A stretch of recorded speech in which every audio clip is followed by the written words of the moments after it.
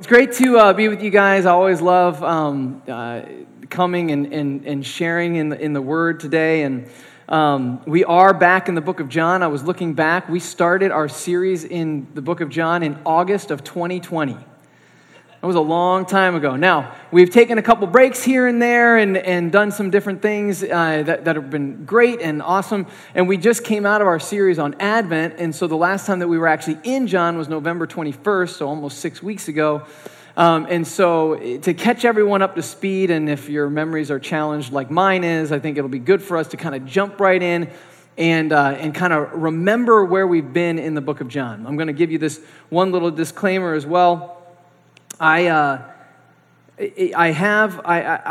morning I decided to change a little bit of the order of my message, and I'm not very tech savvy, and the computer was against me. It would not let me print the thing that I wanted to print, and so basically what I ended up having is a bunch of arrows and all sorts of things on my notes. So if you notice a little bit more shuffling than normal, I apologize. Just bear with me. I remember Schrader used to show me his notes. Tom Schrader used to show me his notes, and they were gigantic.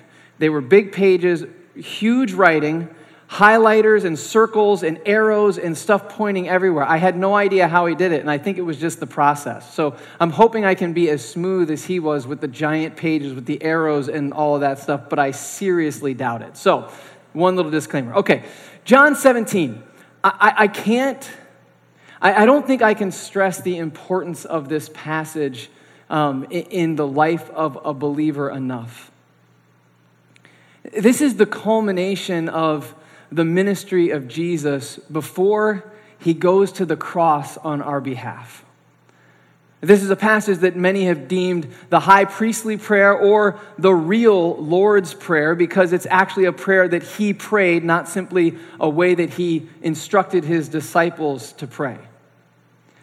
And it's important for us to remember how we got here. So in John kind of hits the ground running. A lot of the other Gospels, they do the whole, nativity scene and Jesus is a baby and all that. No, John hits the ground running, and he starts and he basically says, we're told right away that Jesus was in creation.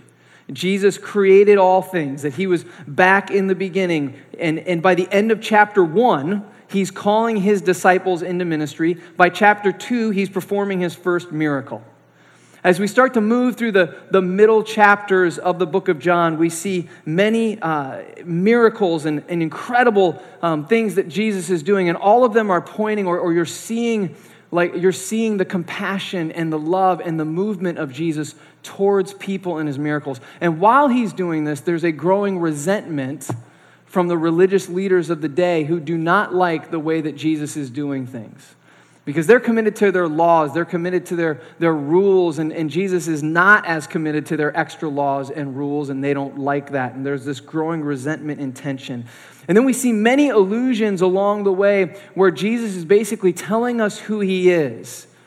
And he's telling us, listen, I'm not just some man here come to earth. I'm not just a prophet. I'm not just a good teacher. I am God. And we see this in verse 1 of chapter 1, but we see more allusions to it. And then finally in John 10:30, he says it plainly. The Father and I are one. I am not claiming to be anything other than that. I am claiming to be God. Jesus is God. So now we are introduced to the concept of the Trinity, the Father, the Son, and the Holy Spirit. Our mind being blown by this because it's not a concept that we are familiar with, nor is it a concept that any human being could embody himself. You know what I mean? But the reality is in Scripture, we don't get to define who God is. He gets to define who he is. We get to be blown away by that concept and try and understand it. The Father, the Son, the Holy Spirit, all in communion with one another, one, three in one.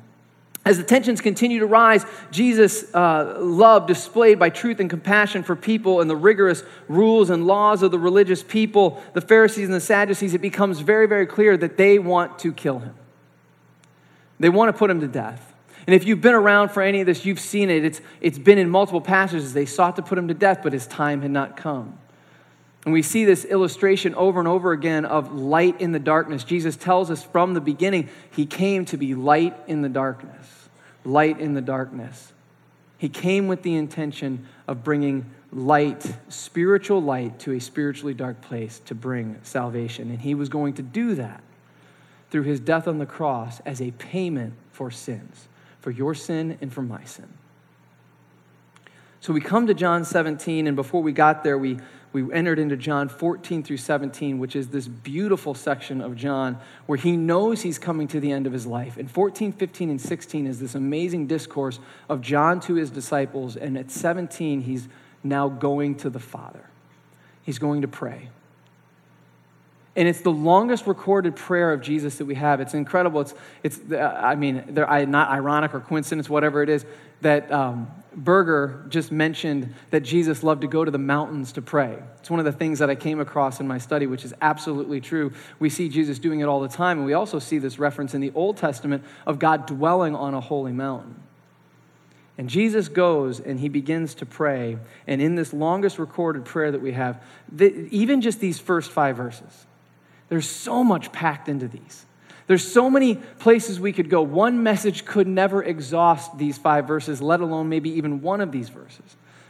So there's no way that we could really dive deeply into every piece of this, but this morning, God has simply laid on my heart 4 lessons that we can learn from these first 5 verses of Jesus' high priestly prayer.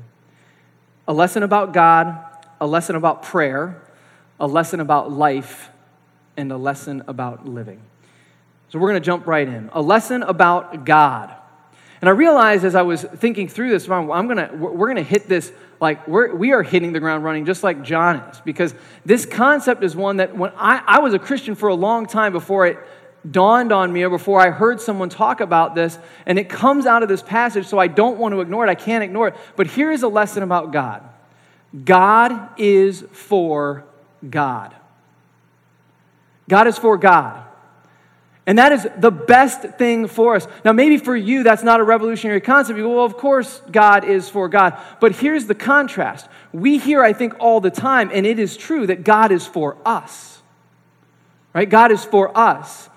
Romans chapter 8 even tells us that nothing can separate us from the love of God. God is for us, but he is only for us because he is ultimately for himself.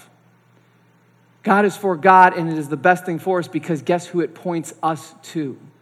It points us to him who is the most satisfying thing for us. And where does this come from? For us to understand and see this, there's a concept in John 17, 1 through 5, a word that comes back, or variations of that word that comes back over and over again that I think it's really important for us to understand, and it is the word glory, or glorify, or glorified. If we look at verse 1, Jesus begins and he lifts his eyes to heaven and he says, Father, the hour has come.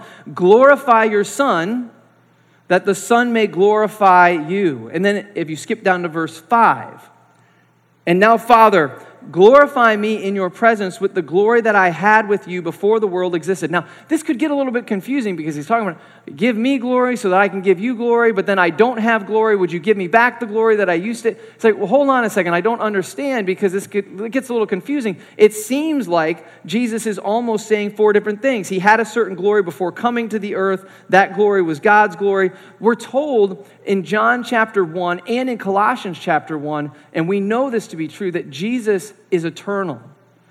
Jesus existed before he came to the earth. He incarnated to the earth. He is Emmanuel, God with us, but he existed with the Father and the Holy Spirit in eternity past. And in that, he's saying, okay, what is he saying? It seems like I have glory, I don't have glory, I want the glory back what's he saying? Well, the easiest way for us to understand that is the concept of glory is a very, very large concept. And what Jesus is referencing in context is 2 different kind of concepts of glory, or 2 different types or forms of glory. One comes from the Greek, which is in the New Testament, the original language of the New Testament, and one comes from the Hebrew, which is the original language of most of the Old Testament. In the Greek, the word doxa, which is kind of the primary root of glory, originally became a word that kind of meant of good thought or good opinion, and then became something where it was like, this is something where it means it merits good favor or merits a good opinion. It's the word that we get the words like paradox from, or orthodox, so correct thought or contrary thought. And this word kind of evolved over time and essentially became something to mean like when we say glory, we are saying this is something to be very well thought of, to have a high opinion of. And what words you could think of are praise, honor, renown, esteem, the lifting up of one. And what Jesus is saying is he's, in John, I think it's chapter 2, the wedding at Cana. Jesus performs his first miracle, and it says that his glory was revealed. Well, what's it talking about? If he's asking God to give him glory back, it's talking about that character, that weight, that esteem that he never gave up, that is clearly within the character of Christ, is the glory of God. That renown, that honor, that dignity is there. But there's also another concept from the Hebrew, the kind of the equivalent word that you would see in the Old Testament is a word that kind of means things like weight or importance. You heard Paul last week, if you were here, he talked about glory meaning weight or heaviness, honor, splendor, dignity. It's also the word that, if you remember the story of Moses, that was used to describe the glory of God when Moses said, "Show me your glory." And if you remember that story, God said, "I can't do that." Because if I show you my full glory, it'll be like you melted off the face of the earth. Like I can't do that.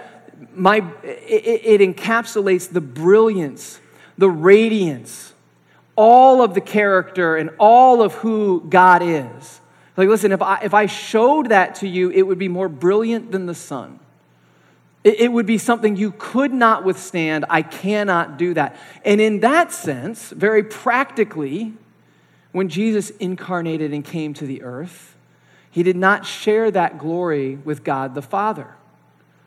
So what he's saying is, in verse 1, "Father, glorify your Son, lift me up, put me on the cross for the payment of sin, that I might glorify, lift you up by bringing many sons and daughters into your family."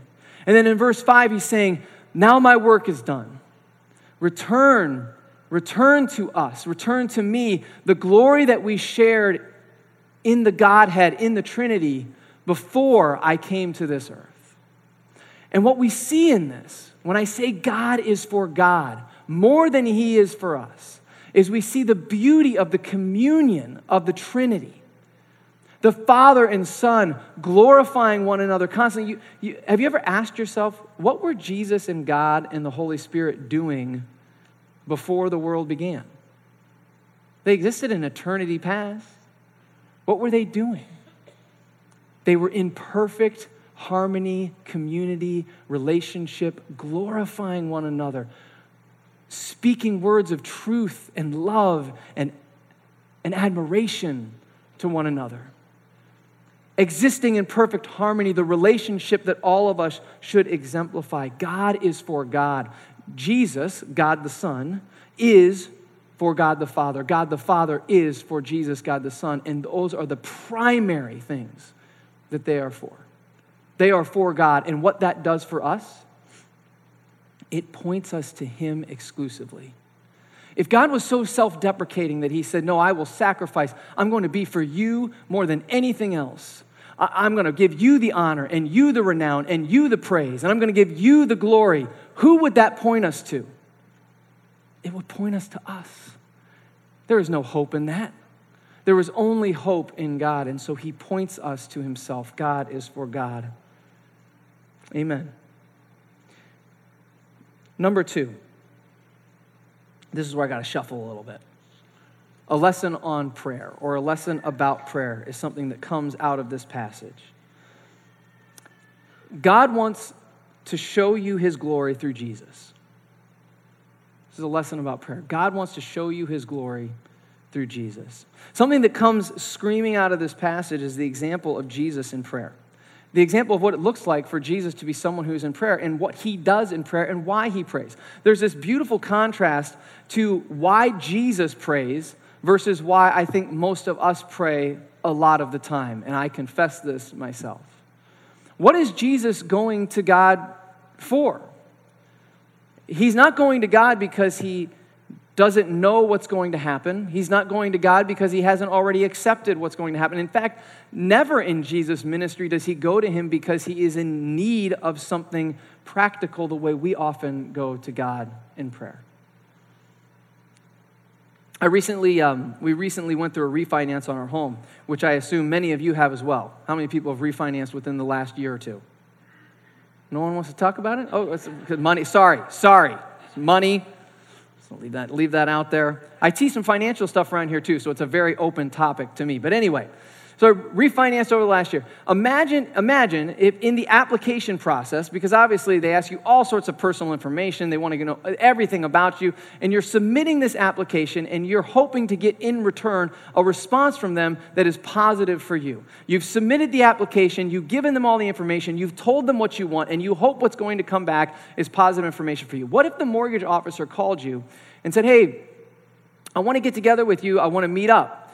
Well, that's a little odd, but okay, let's meet up. And that's only odd these days. Back in the good old days, I don't know what to say. I'm not that old. I'm looking at a bunch of people who are younger than me and many that are older than me. But you would actually meet with your mortgage officer. Anymore, everything's done like online, on the phone, whatever. So they call you and they say, we want to meet. And you go, that's odd, but let's go. And you say, do you need anything from me? Should I bring something? Is there something that I was missing in the application? How can I make this go smoother? And the mortgage officer says, no. I just want to meet with you. I just want to get to know with you. I just want to be friends. Well, that's not what I wanted out of this relationship. I didn't send in the application for a friend. I sent in the application so that you would have my information, you would know what I needed, know what I wanted, and you would then approve me for it. Do you see the illustration that's being drawn here? Some of you are real sharp. I can tell you're already on it. Sometimes we treat God like that. We've sent him the application, we've mailed it in, we've let him know where we're at, what we need, how we're feeling, all the things that we're going through, and we're waiting for him to send back to us the hope that we want. And there's nothing wrong with that. The Bible makes it really, really clear that we are supposed to pour out our hearts to God in prayer, and he can handle every level of honesty that we could ever throw at him, right? But Jesus spends times with God because he wants to know him. He loves him. He just enjoys the company of God. When was the last time in prayer that you were simply there to enjoy the company of God the Father? Like Jesus, you just were inviting and saying, God, show me your glory, like Moses. Think about Moses.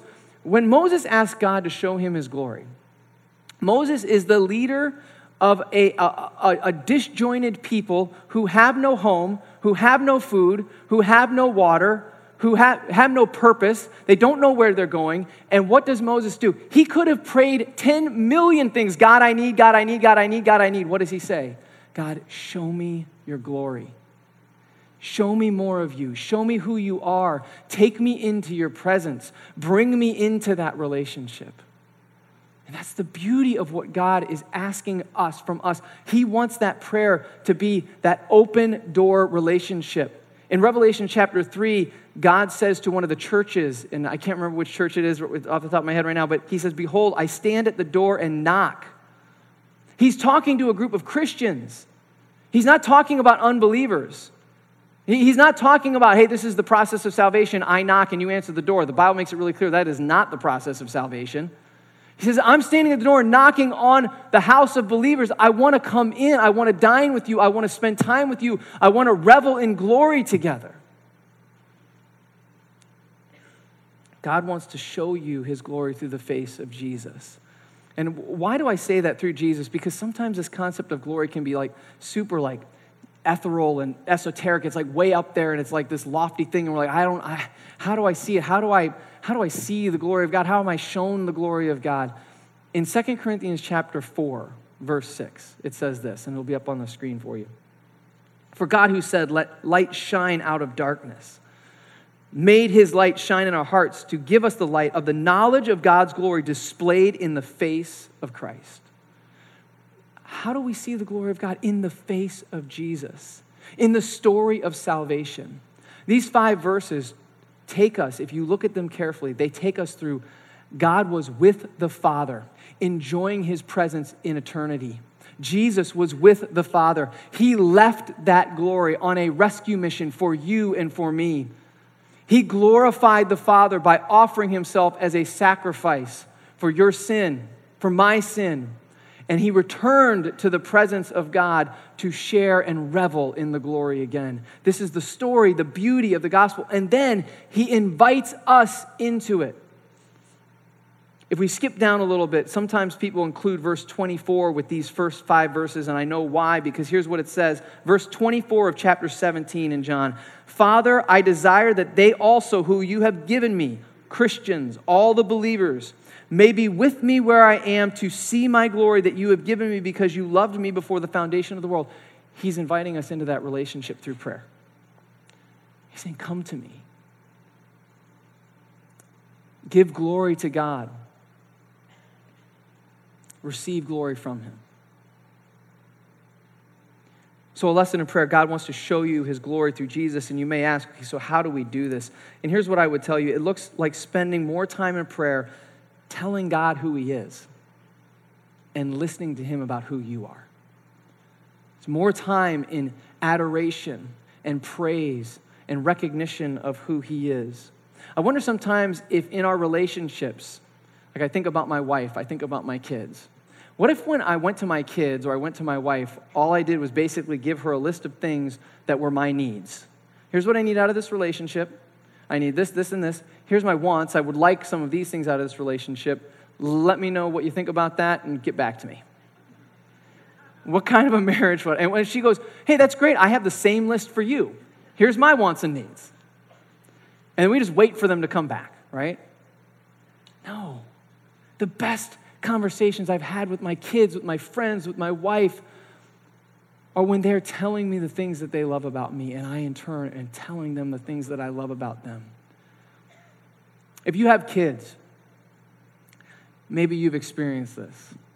I'll never forget the look in my son and my daughter's eyes when I speak to them of sincere terms and tell them how proud of them I am. Like the warmth that is there, the connection that's there, the power.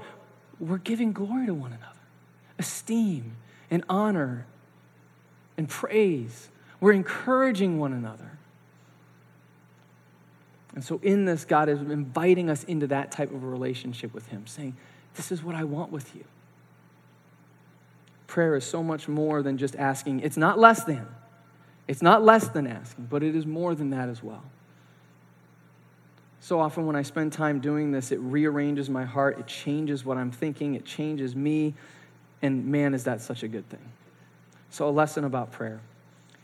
Thirdly, a lesson about life. More shuffling. A lesson about life. Let's take a look at verses 2 and 3. Verse 2, since you have given him all authority over all flesh, and he's saying since the Father has given the Son in this sympathetic relationship in the Trinity, since the Father has given the Son all authority over all flesh to give eternal life to all whom you have given him. And this eternal life, and this is eternal life, that they know you, the only true God, Jesus Christ, whom you have sent. God invites us to truly live, not simply exist. God invites us into new life. And I would even submit to you this, not just new life, but a new kind of life, a new order of life. In this passage, we look at this and we go, eternal life. Jesus is accomplishing eternal life on the cross. And sometimes the weight of the word eternal is kind of what sticks with us. We're like, man, eternal, I can't even imagine that. I can't grasp that. I'm temporal. I'm not eternal. So the fact that God would be accomplishing something eternal through Christ is amazing to me. But the word life is just as weighty. It's just as powerful and important because compared to what Christ is offering you, compared to what God is offering you through Christ, we don't have life. What he's offering us is something we do not have. It's not like he wants to tweak the life that we have. I'm not a scientist, but in the scientific community, there are kingdoms of living forms or life forms, right? And I kind of looked this up a little bit, and some say there's 5, some say there's 6. I went with 5 because I really don't care. And for the sake of the illustration, we're going to boil it down to 3 or 4. But I thought this was interesting. So at the top of the food chain, you've got the animal kingdom, which I guess we're kind of lumped in with because we breathe and move and do other things. I think there's a higher order of animal, and it's called human because we have self-awareness, we have emotions, we can make decisions, we can do things, and so clearly that is a higher order. Under animal, you have plant. You can see a huge distinction between plant and animal, right? I mean, would you rather be a tree or like a great little puppy? I'd much rather be the puppy. Now, maybe some of you would rather be the tree. I don't know. But trees, flowers, plants. Now, think about this. I said there were 5. We're only down to 2. There's 3 things under a tree. That's amazing to me in God's creativity, just for one. But so you go under the tree and you've got fungi, right? So mushrooms, and that's the only one I can think of, right? So you got fungus. There's 2 things under fungi, right? So the next one, now we're getting to things I've never even heard of. Protozoa is a word I've heard, but anyway. You have protists, protozoa, and all you need to know about they're beneath fungus. That's all you need to know. And then you have Monera, or microscopic living things like bacteria, okay? For the sake of illustration, I want you to think about just like the difference between plant, animal, human, okay? At the plant level, right? It's almost weird to us to call it living because we understand that it has cells and that makes it alive and it has processes to feed and those kind of things, but it's extremely dependent. It doesn't have any emotion or thought or even instincts or anything like that. And then you move up to animal and you go, okay, well now the animal has movement. It has sexual reproduction. It has all sorts of things like that. And then you move to human. You're like, well, now we're getting somewhere. We've got a soul. We can make decisions. We're aware of ourselves. We act more than just on instinct, more than just the way that we're hardwired or programmed the way that animals do. And I want to submit to you, what God is inviting us into as life is not like, it's another order of life beyond human. And we're not superhuman. It's not like we're all Captain America now. That's not what I'm saying. But what I'm saying is that what he's inviting us into new life in Christ, is a bigger jump from where we are now than it would be from animal to human or from plant to animal. He's not simply just adding something to our life and resurrecting it a little bit and redeeming it a little bit. He's asking us, I have a new way for you to be human. I have a new purpose, a new thing to be satisfied by. I have new emotion for you. I have things that would have devastated you before that will not devastate you now. I'm asking you to trade your life for my life. I'm asking to trade your dreams for my dreams, but don't worry, they're better. I'm asking you to rearrange everything about your life so that when we say the words, all of life is all for Jesus, it's not just a pithy statement or a hope. It's a reality. Because we recognize that nothing else is worth living for. He's inviting us to a different plane, a way of truly living, not simply existing. I mean, think about this for a second. If I don't know Christ, if I don't know Jesus and I do not have the hope of heaven, what am I doing here? I'm existing. I'm making it through. I'm making it through to the end. But if I know Christ, I have life and life eternal. Spending time in relationship with him, glorifying the Father, and receiving things from his glory. It's unbelievable that he offers that to us. And he says, how do you get this life? You get this through knowing the only true God, through knowing him. So my question is, do you know him? Do you know the only true God? It's very clear in this passage that knowing is more than a few things, and I want to give you 3 things that this knowledge of God is more than. It goes far beyond an awareness. It's not simply being aware of God, like, oh yeah, I know that God is out there. I know God exists. It is not awareness. It is awareness, but it is more than awareness. It is not simply information. We can sit in a church pew for all of our lives and hear over and over and over information about God, but that does not give us true knowledge of God. That does not prove true knowledge of God. It is more than just information. It is more than awareness. And it is also, believe it or not, more than experience. Being in youth ministry for so many years and hearing Brian talk about winter camp and summer camp, I'm keenly aware of this. I've watched so many students over the years come to a summer camp or a winter camp or on a Wednesday night, and they are sitting in the midst of the experience of God. They're seeing the movement of God. They're seeing people be saved. They're seeing people be released from sin. They're seeing all sorts of things going on. They've experienced what it looks like to be among the people of God, but that does not mean that they know Him. It is more than experience. It is more than information. It is more than awareness. It is a relationship with God that opens my heart to His, to know Him, to know His character, to know His attributes, to receive those, and then to trade my life for His. And this changes everything. This changes everything. My life was all for me. All of my life was all for me.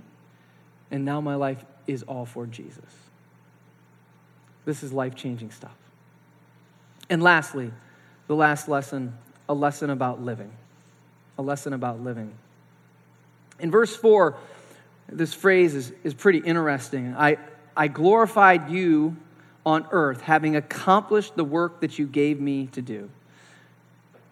He's saying, God, I gave glory to you here on earth because I showed everyone that I could all of our attributes, all of who we are. I lifted you up. I gave you fame. I gave you renown. I completed the work that you had for me. And so here's the statement. God has a work for you to complete. How do we emulate Christ? How do we follow His example? He was the perfect example of what it looked like to give glory to God. He was the perfect example of finishing the work. So how does this work for us? God has a work for us. He has something for us to finish. He has something for you to finish. And this is not intended to send you on some mythical quest for the specific thing or the secret thing that God has for you, although I do believe that God has specific calls for specific people. But here's something that I know in a place that we can start. I know that God has, or that God calls all people to certain things. I may not know the specific thing that each one of you is called to by God, but I do know this. In Matthew chapter 28, we have this passage called the Great Commission, where Jesus is leaving the earth. He's resurrected from the grave, and he's visiting with his disciples one last time before ascending into heaven. And he leaves them with this. Therefore, go and make disciples of all nations, baptizing them in the name of the Father and the Son and the Holy Spirit, and teaching them to obey everything I have commanded you. And surely I am with you always to the very end of the age. God has invited us into this work. He's invited us into a relationship of prayer with Him, where we get to know who God really is. He's invited us into relationship with Him that we would have new life, a life that blows away anything that we could ever experience or have here on this earth. And He's invited us into a purpose, a work, something to do, something to finish. Now, this certainly does not mean that all are called to vocational missions or vocational pastoral work, though some are. What it means is that the work of every Christian involves experiencing, exalting, and sharing the glory of God with those around us. And let me give you this encouragement to remember the small things. You say, well, okay, my work is to exalt and glorify God, to share that with the people around me. How do I do that?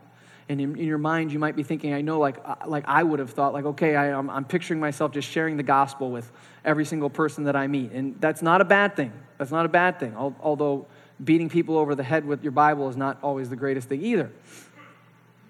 But I want you to think about the small things. And don't underestimate them and the opportunities that you have to give glory to God in every facet, every area of your life. Are you a father? Are you a mother? Are you a wife, a husband? an employer, an employee, a student, a child? What are the ways that you can exalt God in that position of your life? We talked about it already a little bit, like how much does your relationship with your wife resemble the relationship of God the Son and God the Father? How much does your relationship with your kids resemble that? How much does your relationship with your coworkers resemble that? Now, we're not in control of all those things, but we do get to control how we react to those things. We get to control how we demonstrate love to the people in our lives. Clearly, that is part of our work.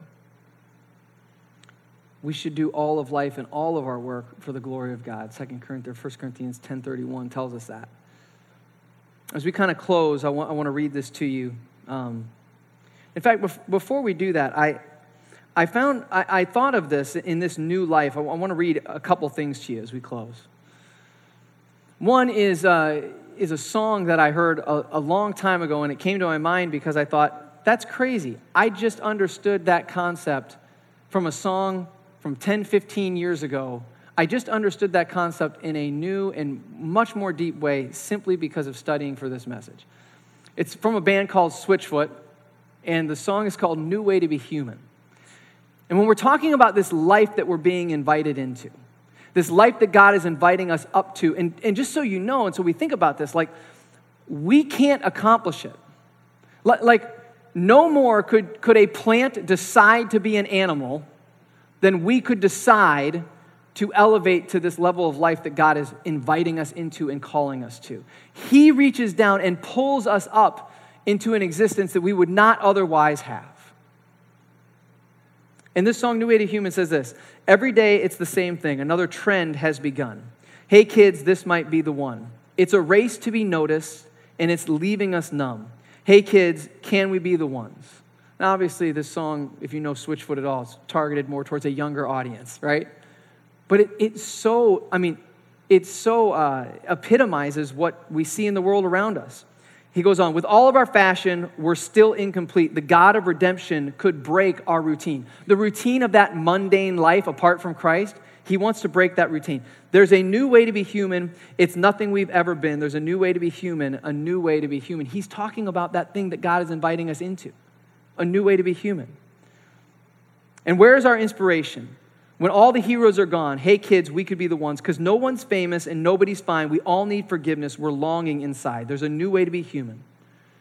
It's nothing we've ever been. There's a new way to be human. It's human. It's spreading under my skin. There's a new way to be human where divinity blends with a new way to be human, a new way to be human. That's the longing of every heart. And maybe you're here this morning and you recognize that you don't know Christ in that way. You don't know God in that way. I would invite you, and I would just implore you, ask you, like, consider why. Why haven't I made the decision to know God in that way when he has come and he has given everything? He has left his glory. He has sacrificed on the cross. Maybe this would be the day that you would enter into that new way to be human, enter into that relationship. And for those of you who are believers and you're considering the work that God has for us, James Montgomery Boyce frames it this way: you must apply our text by noting that Christ did not his own work, but rather that which was given to him by God. You must ask, am I doing what God has given me to do? Am I doing all of it? Or have I slipped my own plans in along the line for my own benefit and so ceased to serve him? If you do not have time to tell others about the gospel or work to bring them where they may hear it, you are too busy. You cannot say, as Jesus did, I have completed the work you gave me to do, but you can say, I am working at the work you gave me to do. Moreover, receive this encouragement. While it is true that you and I will never fully finish our work in the sense of having done it to perfection like Jesus did, we can nevertheless finish it in the sense of hanging on to the very end. God help us. God help us. If you don't know him, please come. Know him. He's inviting you into the relationship that we talked about. If you do, let's be about the work that he's calling us to finish, to complete. Let's pray. God, thank you so much for this morning, for this passage, for the things that come out of it. God, we barely scratched the surface, and God, you are so kind to us and so good to us. God, we love you. And God, I want to pray right now for my own heart, and as I do, for the hearts of everyone here. God, the discipline of entering into prayer and adoring you is not something that's easy, and sometimes it's not very natural. Because it feels like we're so practical, we're so pragmatic. We want to tell you and pour out our hearts, but God, so often in prayer, when I discipline myself to come before you and tell you of your worth and your holiness and recognize your compassion and thank you for your kindness, God, so many of the things that I wanted to petition you about, God, they begin to blend into the background. God, make us a people who come before you and share in your glory, who see the glory of who you are through the face of Jesus. God, and allow that to change everything about us. Father, we pray this in your name. Amen.